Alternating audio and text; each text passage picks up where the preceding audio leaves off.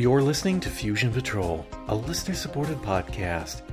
Each week, we take a single episode of a science fiction TV series, movie, or audio and overanalyze it to within an inch of its life. Welcome to the discussion.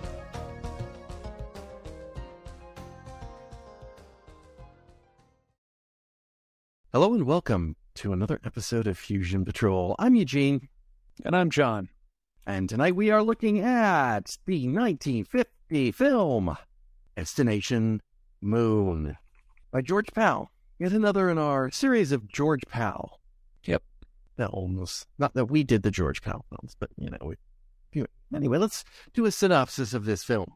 At White Sands, Dr. Cargraves and General Thayer, retired, are about to witness the culmination of 2 years of work.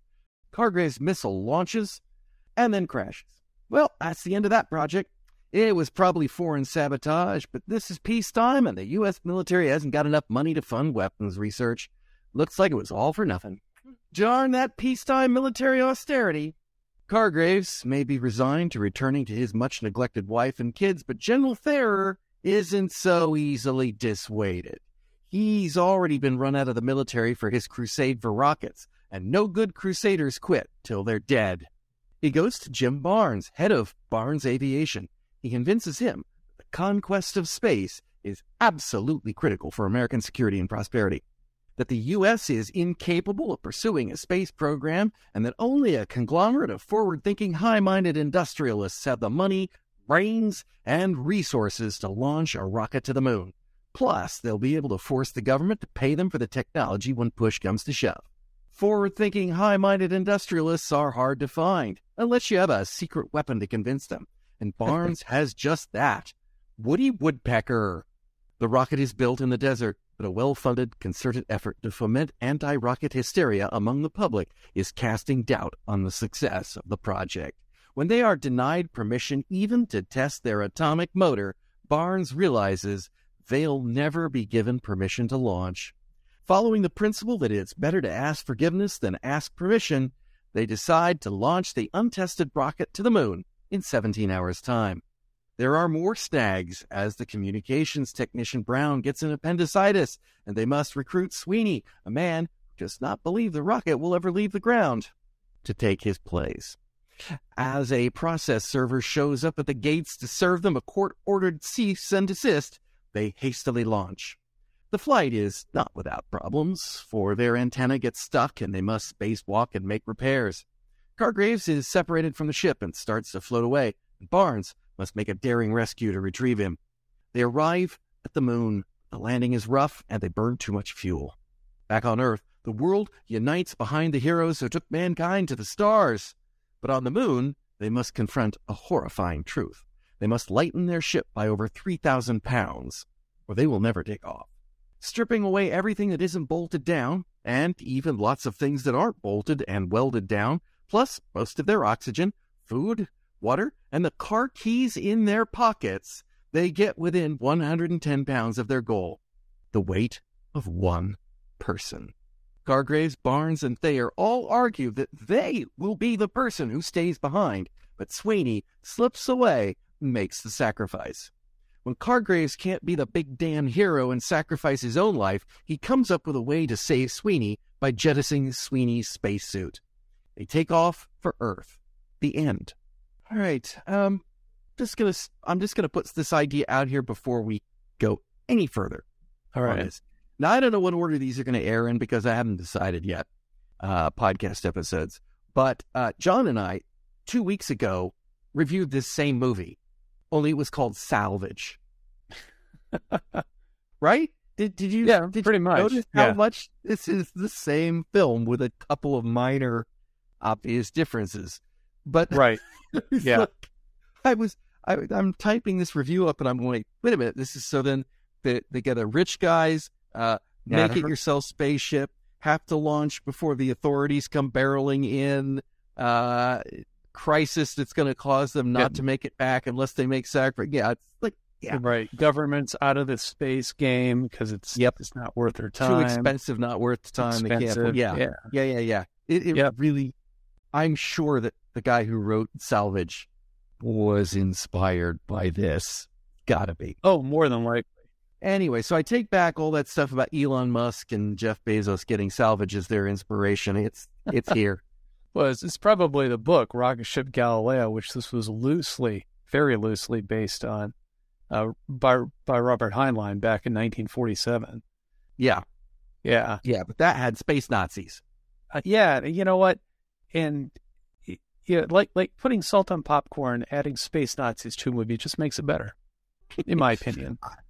I think it could have been a better melodrama. It would have been a different film. It would have been a different film. And this was, I think, despite all the absurdities about the rich guys and whatnot, this was meant to be dead up serious. Oh yeah, this was a drama. Yeah, and a factual, factual drama as opposed to, hey, space Nazis, pew pew. Yeah, and having Dick Wesson in there is the analog for the public, the viewer, because they don't know what the heck's going on with space. No. What is this space Sweeney thing? Yeah, being Sweeney. Yeah, it degrades it a little bit, but what are you going to do? Well, we saw that in Conquest of Space. Yes, exactly. The Lou Costello character. We got to have one ignorant guy on the space journey to ask the dumb questions. Exactly. I think in other movies they used like a reporter to be that person. They ask the scientists, "Why are we going?" or "How does the spaceship work?" That sort of. They get a companion, like right, on Dr. right. Exactly. What is that, Doctor? Well, glad you asked me. This is the first. Debatable. The first color, not debatable, post-World War II space movie. Oh, okay. It's also George Powell's second film, feature film. He's made shorts, but... Right. I forget what the name of his first movie was, but it wasn't very good. Something about an animated squirrel and Jimmy Durante. Oh, yeah. Yeah, did not do well. But, it's not the first post-World War II space rocket because Rocket Ship XM came out first, but Rocket Ship XM was made in 19 days and was only developed after they had spent a ton of money promoting this film. Yeah. So they got into all the major magazines and they'd really laid it on thick to build up popular that here comes space, here comes factual rocket ship, here comes this amazing adventure that's technically possible. And Rocket Ship XM thought, hey, good time to slip in there and write our own little thing. But it was black and white. So modern movies do that too. Yeah, if you could make a film in 19 days, which much harder these days. I think some of the movies by the Asylum people are probably made less. Does Asylum still make movies? I'm not sure, but I've seen a lot of their older ones, and it's like, oh, man. Yeah, well... I think they made that spin-off Sherlock Holmes movie after the Robert Downey Jr.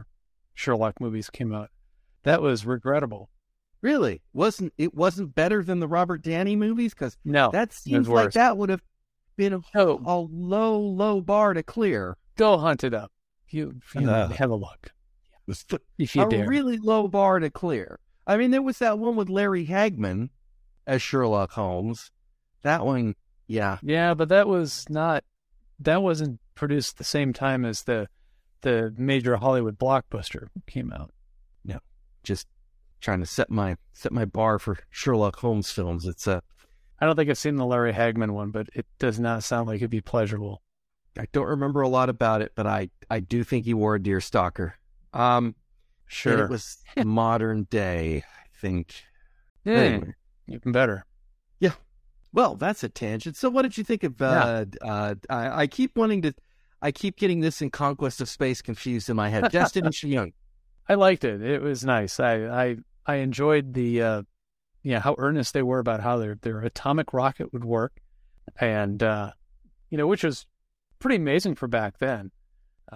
But if you think about it, it makes sense because the whole atoms for peace thing was starting up and atomic energy, what can't it do? Be accepted by the general public. That would Other than that, you can do almost anything. I find the most hilarious part about this when he was explaining, because I've heard of, the atomic rocket ship plans, but usually the ones that I've heard of involved a big, huge shielding cone and detonating atomic weapons. Right. Exactly. To propel. I've never heard of a steam-powered atomic rocket before. We're going to boil water, and the steam is going to be the propellant. Yes. I honestly never heard that one before. That would actually work. Problem is that steam doesn't have a very high specific impulse because it just doesn't get as hot. That's what I was thinking. Don't have as much out of it. And weighs a lot for the amount of thrust that you get. Exactly. Exactly. It just doesn't have the oomph. You can get it up to about half of what you would get with a hydrogen and oxygen rocket. So, yeah, it would take quite a bit of power. For small stuff, though, like, the only one that really comes to mind is the Bell jetpack. And that used hydrogen peroxide, a very high concentration of hydrogen peroxide, being sprayed over a silver catalyst. And that causes an exothermic reaction, which produces large amounts of steam. It combines and turns into water. And that will produce enough thrust to fly a guy around. But that suit's flight time is like 21 seconds. The big problem with all this is that, we're looking back on what they were thinking about they were going to do in 1950, and, they could not have foreseen the invention of monohydrazine fuel. And so, that just made all of this stuff obsolete. So, yeah. Also, if it's a nuclear rocket, chances are they're going to be the shielding requirements to make it safe would be very high. So, high chance that a rocket like this would probably be pretty hot. I don't mean like hot exhaust. I mean like hot for years at the launch site. Quite a bit of fallout. Well, you got to scramble some eggs to make an omelet. Of course. Yeah. This film falls into two sections. There's the beginning, the getting us into space, and then there's the we're having an adventure in space. And let's talk a little bit about on the ground. Okay. The whole theme that they come back to again and again and again, and we can talk a bit about Bob Heinlein and some of his politics later on. But the whole thing is like they've spent 2 years, Cargraves launches his rocket, it goes up, spins around, smacks into the ground, and they're like, well, so much for our space program. We failed. It's done. The government can't afford any more of these rocket things. It's peacetime. It's like the military is, poor. Like, really? Did people actually believe that in 1950? I don't know. I'm not sure. I would think not, but then again, it's before my time, and I haven't read anything that said that people were really down on it. And then you carry forward the whole idea that it's explicitly stated, basically, it's explicitly implied. There you go. that this was foreign sabotage, right? They raised the question of they raised the question of it being sabotage, and then the general then goes to Barnes, and again Barnes raises the question. Or Thayer raises the question of sabotage, and Barnes says, well, you should check military intelligence. They're sure. They're sure it's sabotage. I mean, that's what what he says exactly. He does use the sentence, they said it was sabotage. But, I mean, I suppose they could be sure that it wasn't, but that is not how that conversation goes. So somebody is sabotaging this, and as soon as somebody is sabotaging your government's efforts to accomplish something, it is not in the American psyche to go, oh, well, guess we better quit, right? I mean, the Pentagon doesn't work that way. The Pentagon goes, now we are going to do this. Look, I don't care how sabotage. Right, yeah. But where it gets really weird is, so here's the deal. I'm going to go to you. You're an aviation industrialist. and you know a bunch of other industrialists, and why don't you guys all get together and form a conglomerate of U.S. industrialists, and you bring all the stuff, because the government doesn't have the brains or the money or the capacity in peacetime that you guys do. You're fantastic. Go out there and make this rocket, and then sell it to the government, because they're going to need a rocket because they're too stupid and short-sighted to do it themselves, and then you'll have them over a barrel. Woohoo! Rich for everyone. What? Okay. Yeah, that might be kind of an idealized view of how things work. I think even the real world works more like the government has an idea and solicits bids to do this stuff. Yes. Yeah, right. I think it's been like that for a long time. Oh, I guarantee. I mean, all you have to do is to look at the names of the planes, Lockheed, it's like, and all the other planes they were done by contractors. Yeah. They always have been. Right. And it's a way of giving money back into your economy and doing it. So it's not, they're just kind of saying, okay, you're going to produce a rocket, and then the government's going to come in and then start commissioning you to make rockets, because... Well, I would posit that it is implied that once they have this rocket and it works, it will be in the government's best interest, and the industrial know this, government's best interest to purchase the rocket before the unfortunate circumstances of the plans falling to the agent's hand of a foreign power. Or they just sell it to a foreign just being power. Flat out sold to them. Exactly.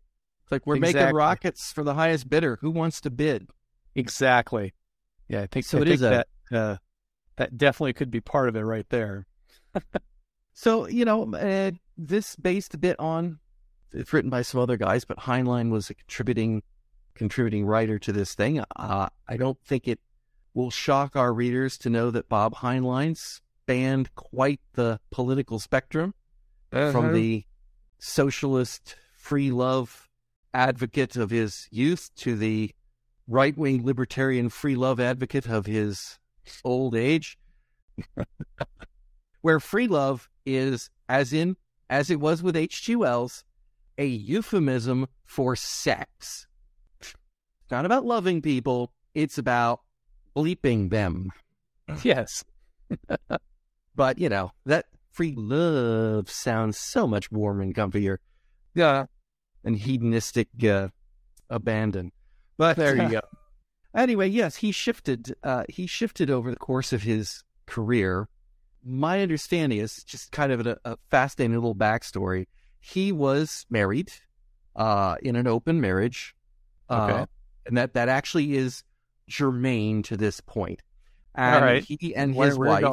Yeah. This was not because of, it's just pure amusement. He and his wife were in an open marriage. They had other people involved, including L. Ron Hubbard at one time. What?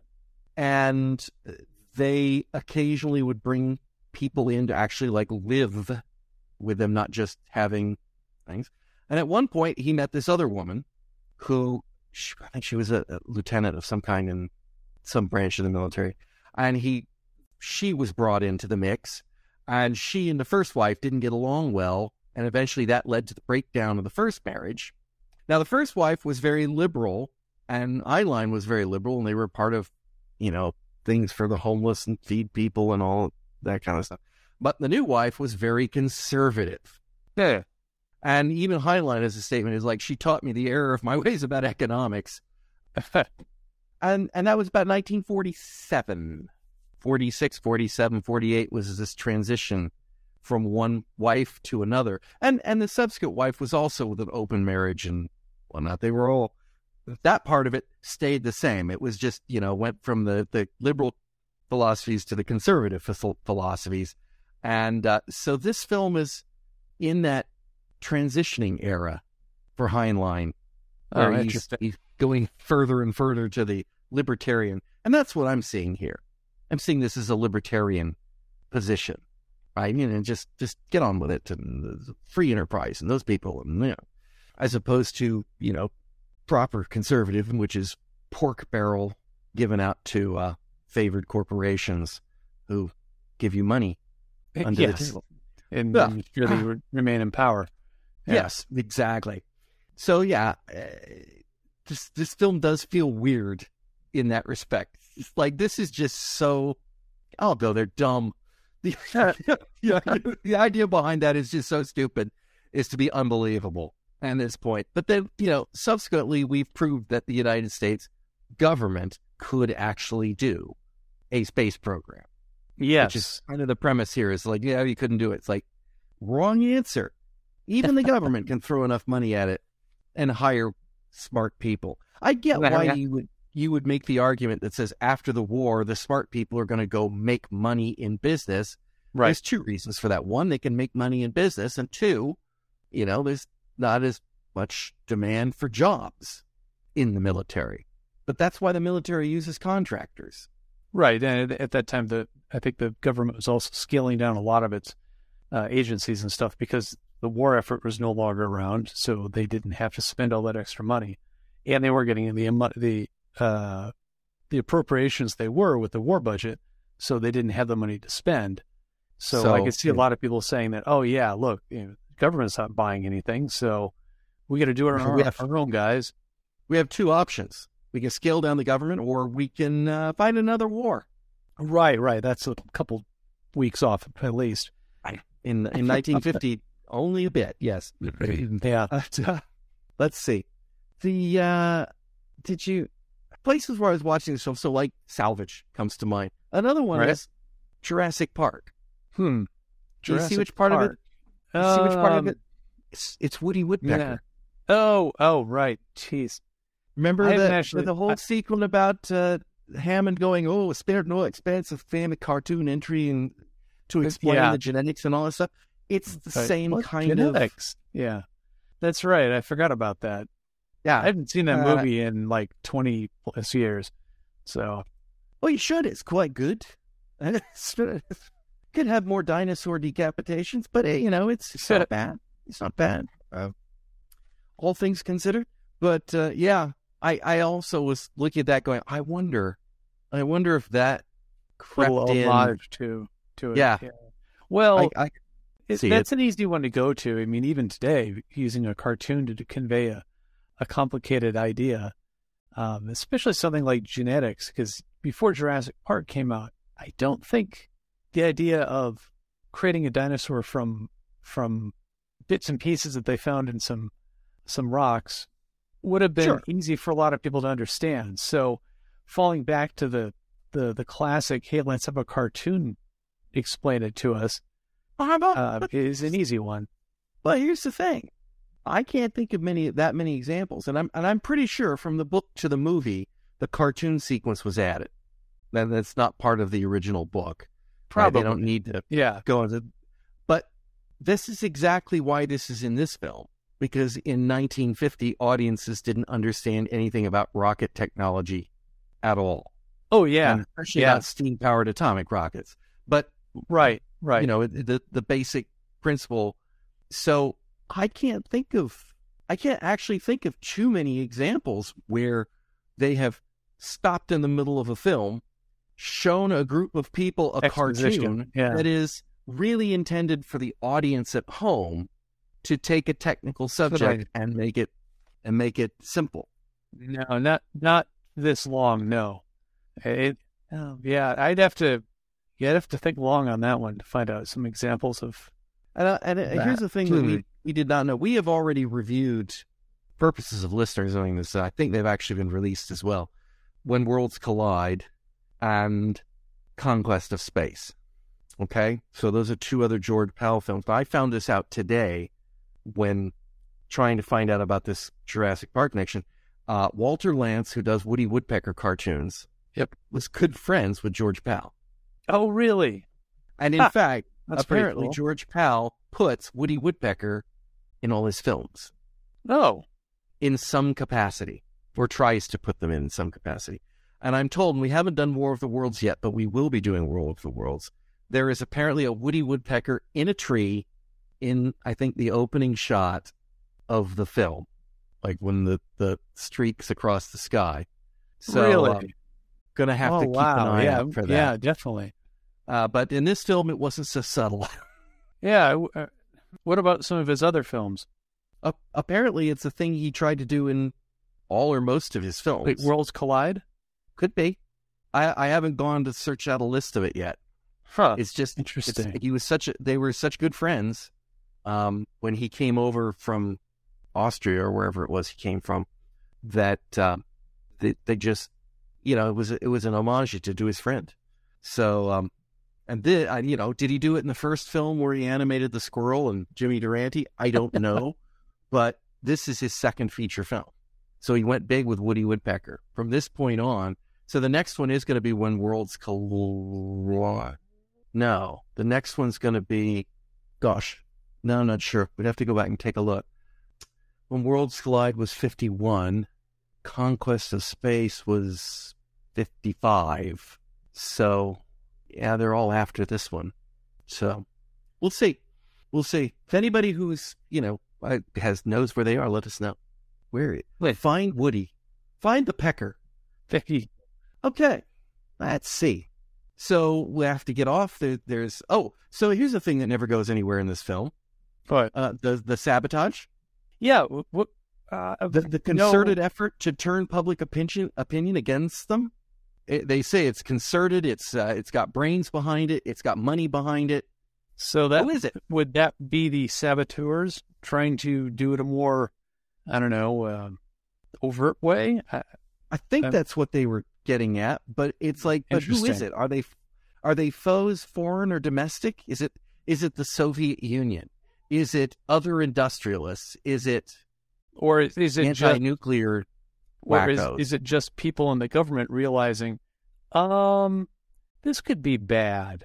Well, I don't think the people who are making the concerted effort to make demonstrations and publications and things like that, they imply that somebody has got this planned concerted effort to raise public sentiment against atomic energy, against their rocket. And so, not just the sabotage aspect. And that doesn't strike me as a government program. And so therefore I take from that it's these same people that have gone to the courts and said, you need to stop them. Or these people have put pressure on the Atomic Energy Commission and say, well, you can't test that thing. It's too dangerous, kind of thing. Right. So, but, it's life-saving. I know the government was very pro-atoms back then. The whole atoms. They're very big in atoms, yes. Yes. They have a lot of them. There's much mass. Yes. Particles everywhere. So I just felt like they were missing something. There's two things I feel like are missing in this film. One is figuring out what this whole sabotage aspect was specifically, or at least even giving me a hint as to who it was, and an ending. I was going to say, and the second thing must be an actual ending. An actual ending of the film, yes, where they survive. I wanted to see them glide to a landing, but I guess we're going to see something like that until When Worlds Collide. Yeah. Well, they hadn't actually worked out the special effects on how to do that yet in 1950. Apparently not. So, which best visual effects Oscar? Oh, yeah. 1951 Oscars. I can see that. They had some really good makeup and practical effects for simulating high gravity. That worked out really well for them. The high gravity and the low gravity wasn't bad. Yeah, low gravity wasn't bad. I liked the attention to detail when I forget the character's name. He went into the airlock and he pumped down the air so they could open the door, and his suit started to puff. It's like, boom. Nice touch. That's exactly what would happen. I gotta say I didn't see it, but yeah. Yeah. Okay. The suits get a little bit puffy when they're in vacuum. Cool beans. Yeah. Yep. They beat out Samson and Delilah in that year for visual effects. Yeah. I probably saw that when I was a little kid, but I don't remember that movie. I'm assuming that's a Cecil B. DeMille kind of film. Might have. They had some big money in that one. Well, anyway. Yeah, not too many complaints about the special effects, actually. Other than at the initial liftoff, I don't know if there'd be that many sparks and flames if the exhaust was steam.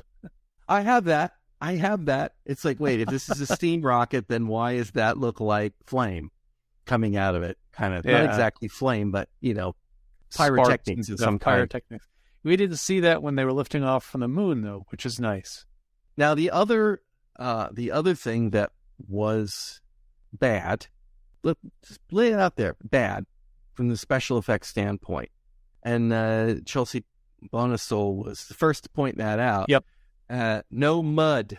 Yes, there should not be on any the mud moon. on the moon. Yeah. There should not be any mud cracks, and he was opposed to that, but the designer insisted upon them, and there was a reason for them. It was so that they could give forced perspective. Yeah. Yep. It's an easy way of doing it. You get the cracks getting smaller and smaller as they go off into the distance and they create. They apparently even used little people in one shot somewhere to create more perspective. Oh, yeah, I can see that. It might have been when they were spacesuits, hauling the that telescope. Yeah, maybe. I'm not sure. I didn't notice it. I will say that. But well, it was a good special effect then. I guess so. Felt like they were a long way away from the ship, or something of that nature. Yeah. Okay, so we have to talk about Sweeney for a little bit. Sorry, but we have to talk about Sweeney, which is the character who doesn't know what he's doing. Yeah, and so therefore, proof that being an astronaut just needs on-the-job training, and you can do it. Yeah. Hey, can we see Brooklyn from here? Yes. Yeah, there it is. Okay. Unfortunately, he also proves that harmonicas work in space. Oh, he had to leave it behind, though. Thankfully. At least he wasn't terrible at it. No. Wasn't terrible at it. And doggone it, what was that song he was playing? Oh, I know it was. There was a reason I wrote that down. Also, is this a Star Trek homage? Or vice versa, this is an homage in Star Trek. He was playing I'll Take You Home Again, Kathleen. Kathleen, yeah. Maybe that's the song you play on a harmonica. It's the first one in the book. It's one Captain Riley sings when he's sogged out on alien frozen water. But yeah. It's like, I know that song. It's okay, it's another one. That might be a clever Star Trek homage to this film. That's what I mean. I think it might have been. That's it. Thinking that would have been the kind of thing you could have done. Yeah. But it could just be a coincidence. It's the only two places I've ever heard that song in my entire life. But maybe when it's not either sung badly over a PA or on a harmonica, it might sound different. Ooh, you have heard it. Who knows? Maybe you have. So Sweeney is apparently a skilled technician. He builds a lot of the stuff, the communication gear, radio and radar gear, all for Brown, the character who didn't get to go to the moon, but he firmly does not believe this rocket is going to take off. It's like, you're wasting a lot of money. Propulsion is not his problem. So right. So Brown gets an appendicitis at the last minute because they got to take off with 17 hours notice. Right, because they have to make as sure. As you do when you're on an impromptu ship to the moon, yeah. And I love the fact that not only are they on an impromptu flight to the moon, but it has to be impromptu at a favorable window. Also see it salvage. Yes. So they were aware of orbital mechanics because they had to use the computer time to calculate the right trajectory. Yeah. And Dr. Computers, assistants. Yeah. So Sweeney gets roped into this. He's like, hey, how'd you like to go to the moon? No, thanks. I got a date tomorrow. Yeah, exactly. Smart move. Yep. It was priority straight. They get it to go because he's convinced it won't take off. Yeah, so he's just flattering him. So, yeah, I'll sit in the rocket and watch it sit on the pad. It's like, or blow up. But yeah, I probably figured it wasn't. Well, what's the worry? They filled the fuel tanks with water. It's not going to do anything. It's just going to sit there and get wet. Yeah. Clearly, he's never had one of those pump-up rockets that you launch as a kid. Water in it. But probably didn't see anybody pumping the rocket up. And that's what the atomic pumps are for. There we go. He goes on the mission and he's there for them to explain everything to, or us. If only they'd brought Woody Woodpecker along instead. Oh, too bad. Okay. First tune in space. The thing is, he said he followed instructions really well, right? Yeah. But then they get to the bit where the antenna doesn't come out, and they go, yeah, I greased it up real good. Yeah. They're like, you what? It's frozen, you numbskull. Yeah. Would he have really done that if that wasn't in the spec? Well, he probably knew that having lubrication on an antenna would make it work, because he's probably installed countless ones in aircraft. And there you would put something on there. I mean, keeps it sealed against moisture and provides good ability for the physical parts to move smoothly. Sure, he probably would have done it on there. It even if it didn't say have anything in there about applying lubricant to it, it just might have been, done without a second thought. That's just what you do. Well, it's lucky he went along. Yeah, exactly. Because if he hadn't gone along, Brown would never have known that the antenna was caked in grease. Right. And it started to outgas and cool down and lock up. Yeah. So Sweeney is really the man of the hour.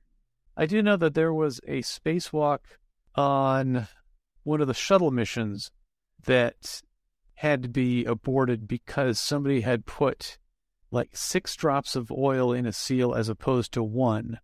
And there was too much, and it was causing a problem with contamination of something. And they had to scrub that part of the mission. So, yeah, little things matter. Yeah, and this flying to the moon by the seat of your pants attitude was a little bit, yeah. There's also the sequence where they've got the spacesuits designed, and then General Thayer brings out, here's the change I made to them. Colors. And, I'm fine with that, sort of. Yeah. I'll go in, I'll come back to that in a minute. But all right. I'm fine with the colors. I think Barnes' attitude toward it's like, I mean, I suppose if you don't mind looking like a circus clown. It's like, what is it, not manly enough for you, Barnes? Could be. It's like, it's colors. Big freaking whoop. Big deal. What is your... Yeah. Look, it's like, no, I want a manly white spacesuit. It's like, what?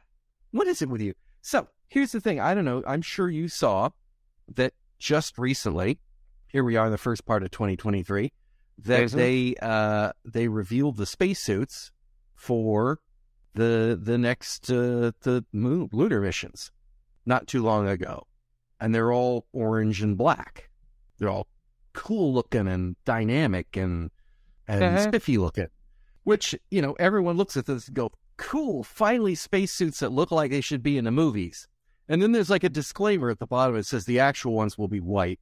Yeah. Because reflective quality of keeping the suits cooler. Yeah, your thermal control is going to be insanely bad if your spacesuit's black.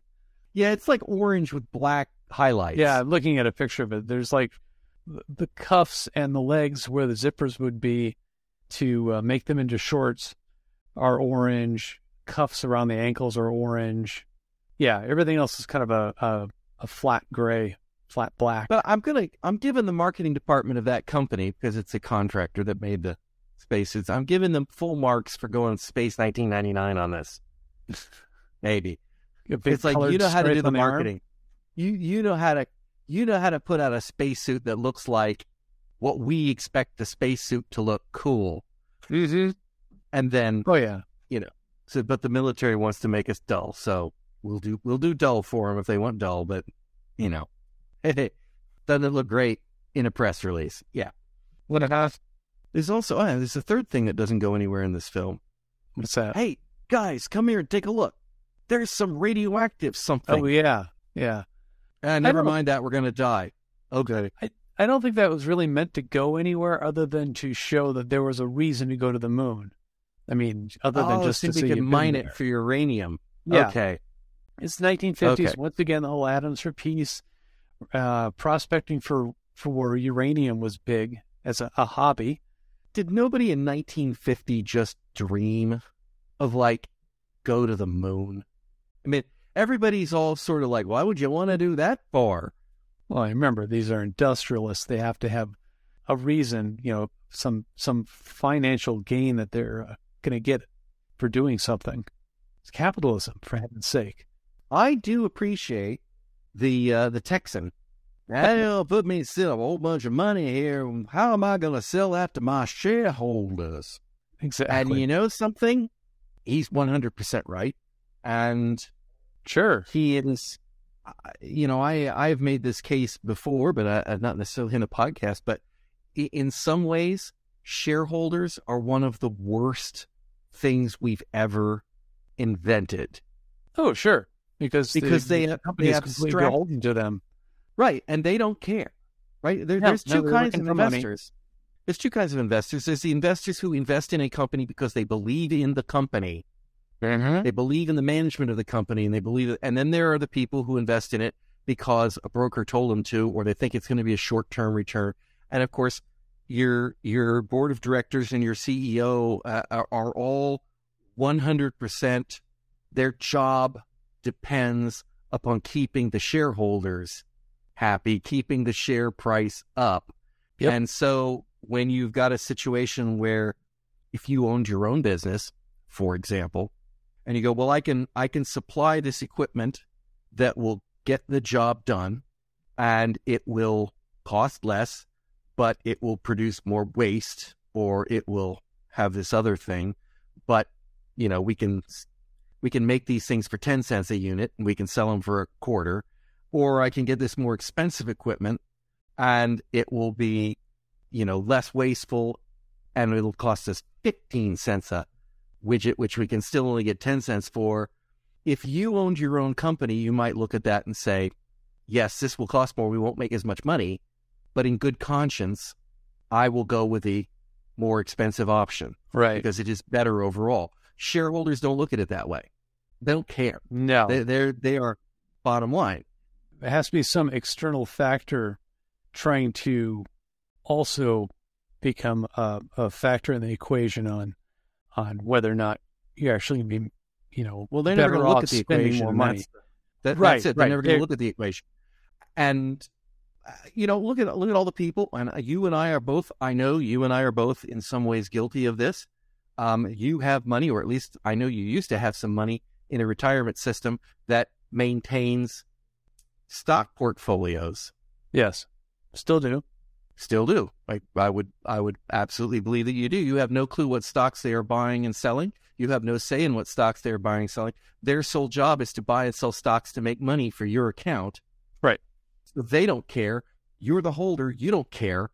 Right? That I don't care attitude works its all the way back up to the CEO, where what matters is it's not like owning you own shares in a company like Apple or something where you personally are vested in that company, or you have belief in the products or whatever the company. It's just money. It's just an investment, and it's so this guy's got to take that into account. He's got to go to a board meeting and he's got to say, "Yep, I'm chucking a whole bunch of money into the moon," and they're going to say, "So what's the return on that?" I don't know.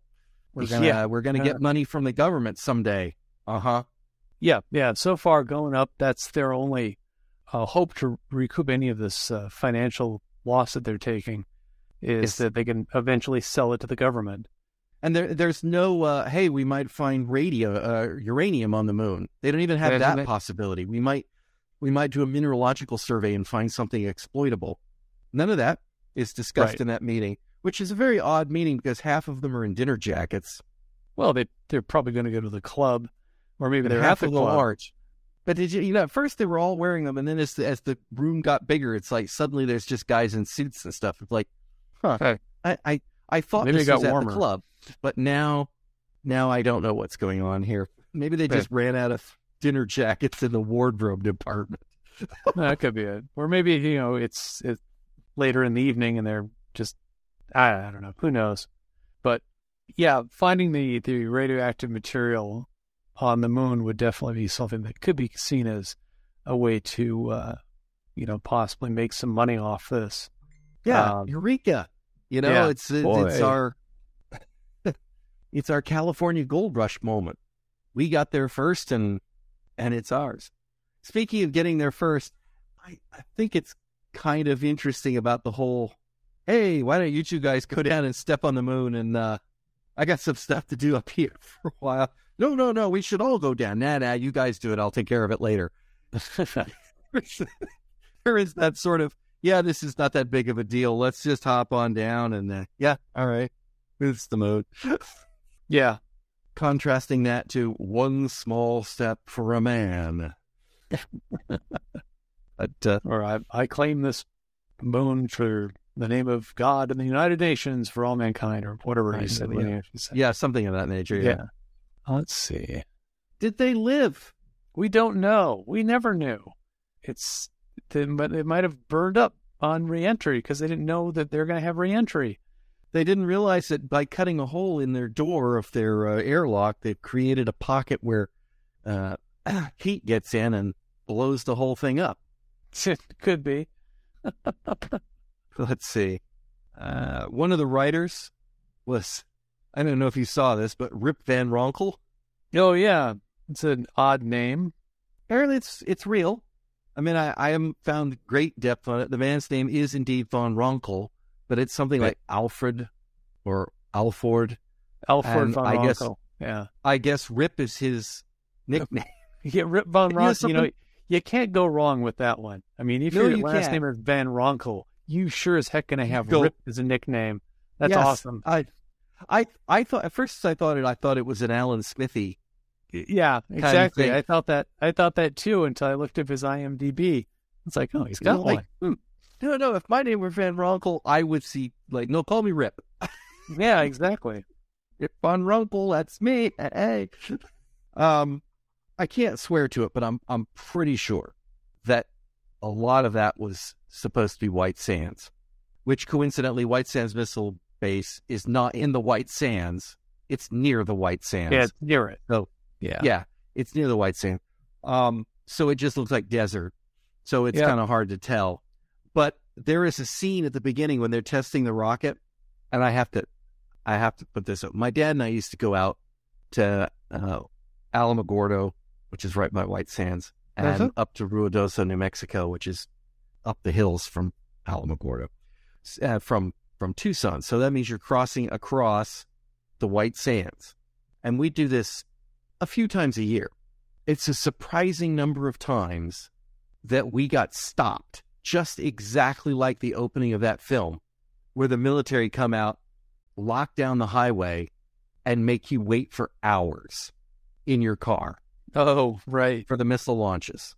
Yeah, I saw that and I go, I think that's actually stock footage of a real White Sands missile base stop, because it sure looks exactly like what I remember as a kid.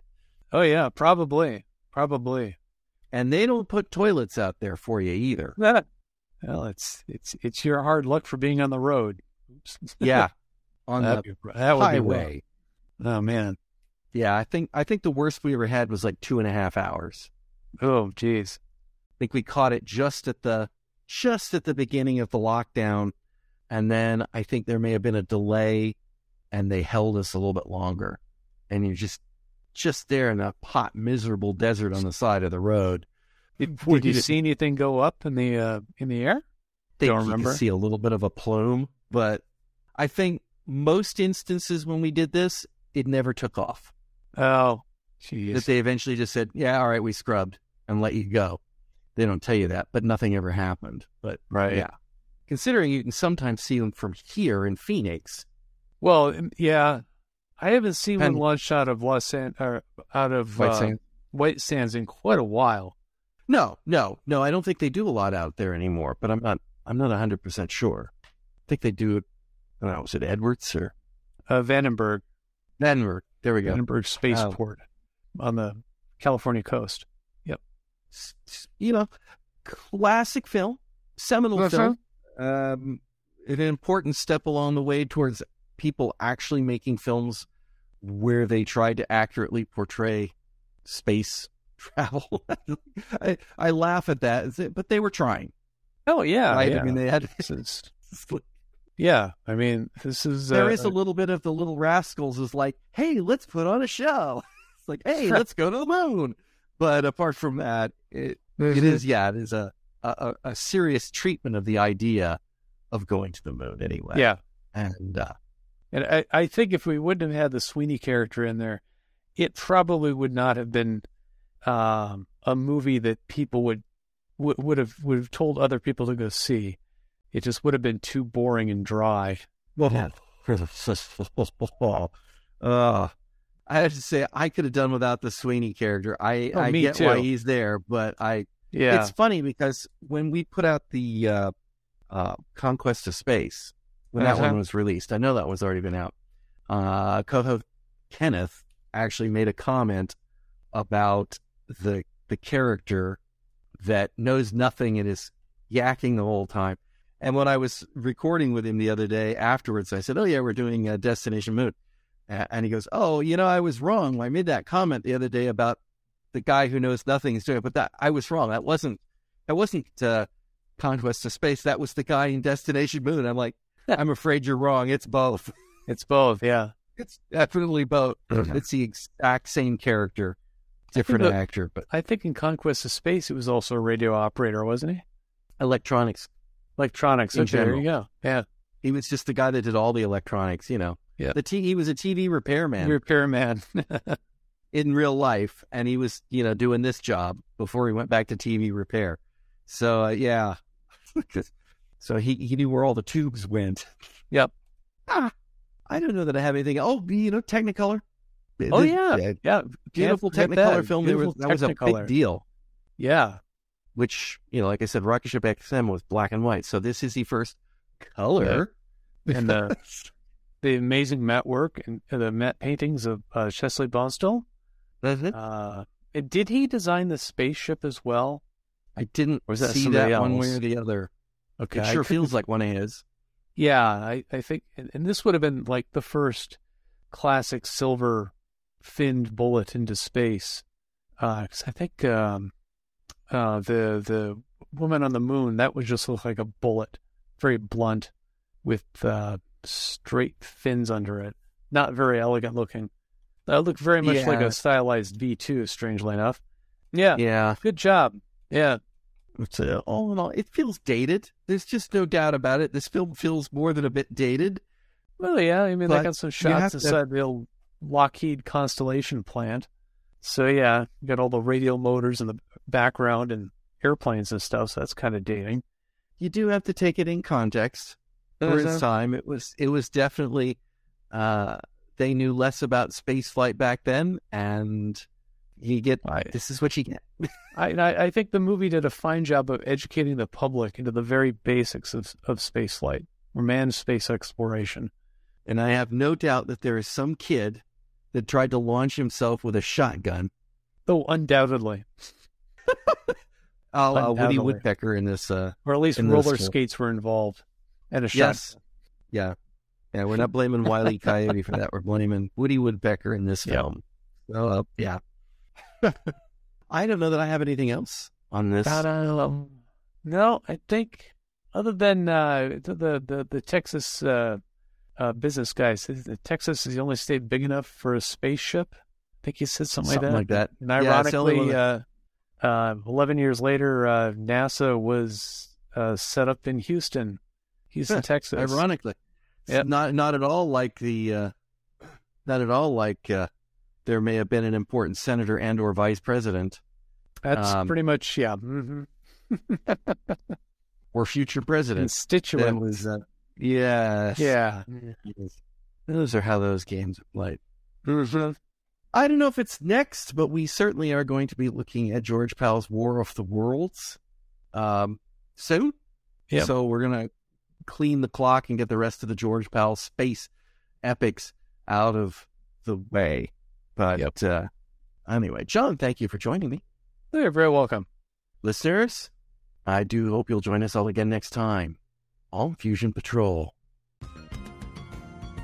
You've been listening to Fusion Patrol. Thanks for listening. If you've enjoyed this episode, we hope you'll consider supporting us at buymeacoffee.com/FusionPatrol or patreon.com/FusionPatrol. For our monthly Patreon subscribers, we're currently running a special series on Babylon 5. Come join the conversation in the comments section of this episode at fusionpatrol.com. You'll also find there over a decade of past episodes. You can find some of our other works at soundcloud.com/fusionpatrol. Our music is Fight the Future by Amberwolf. This has been a Lone Locust production.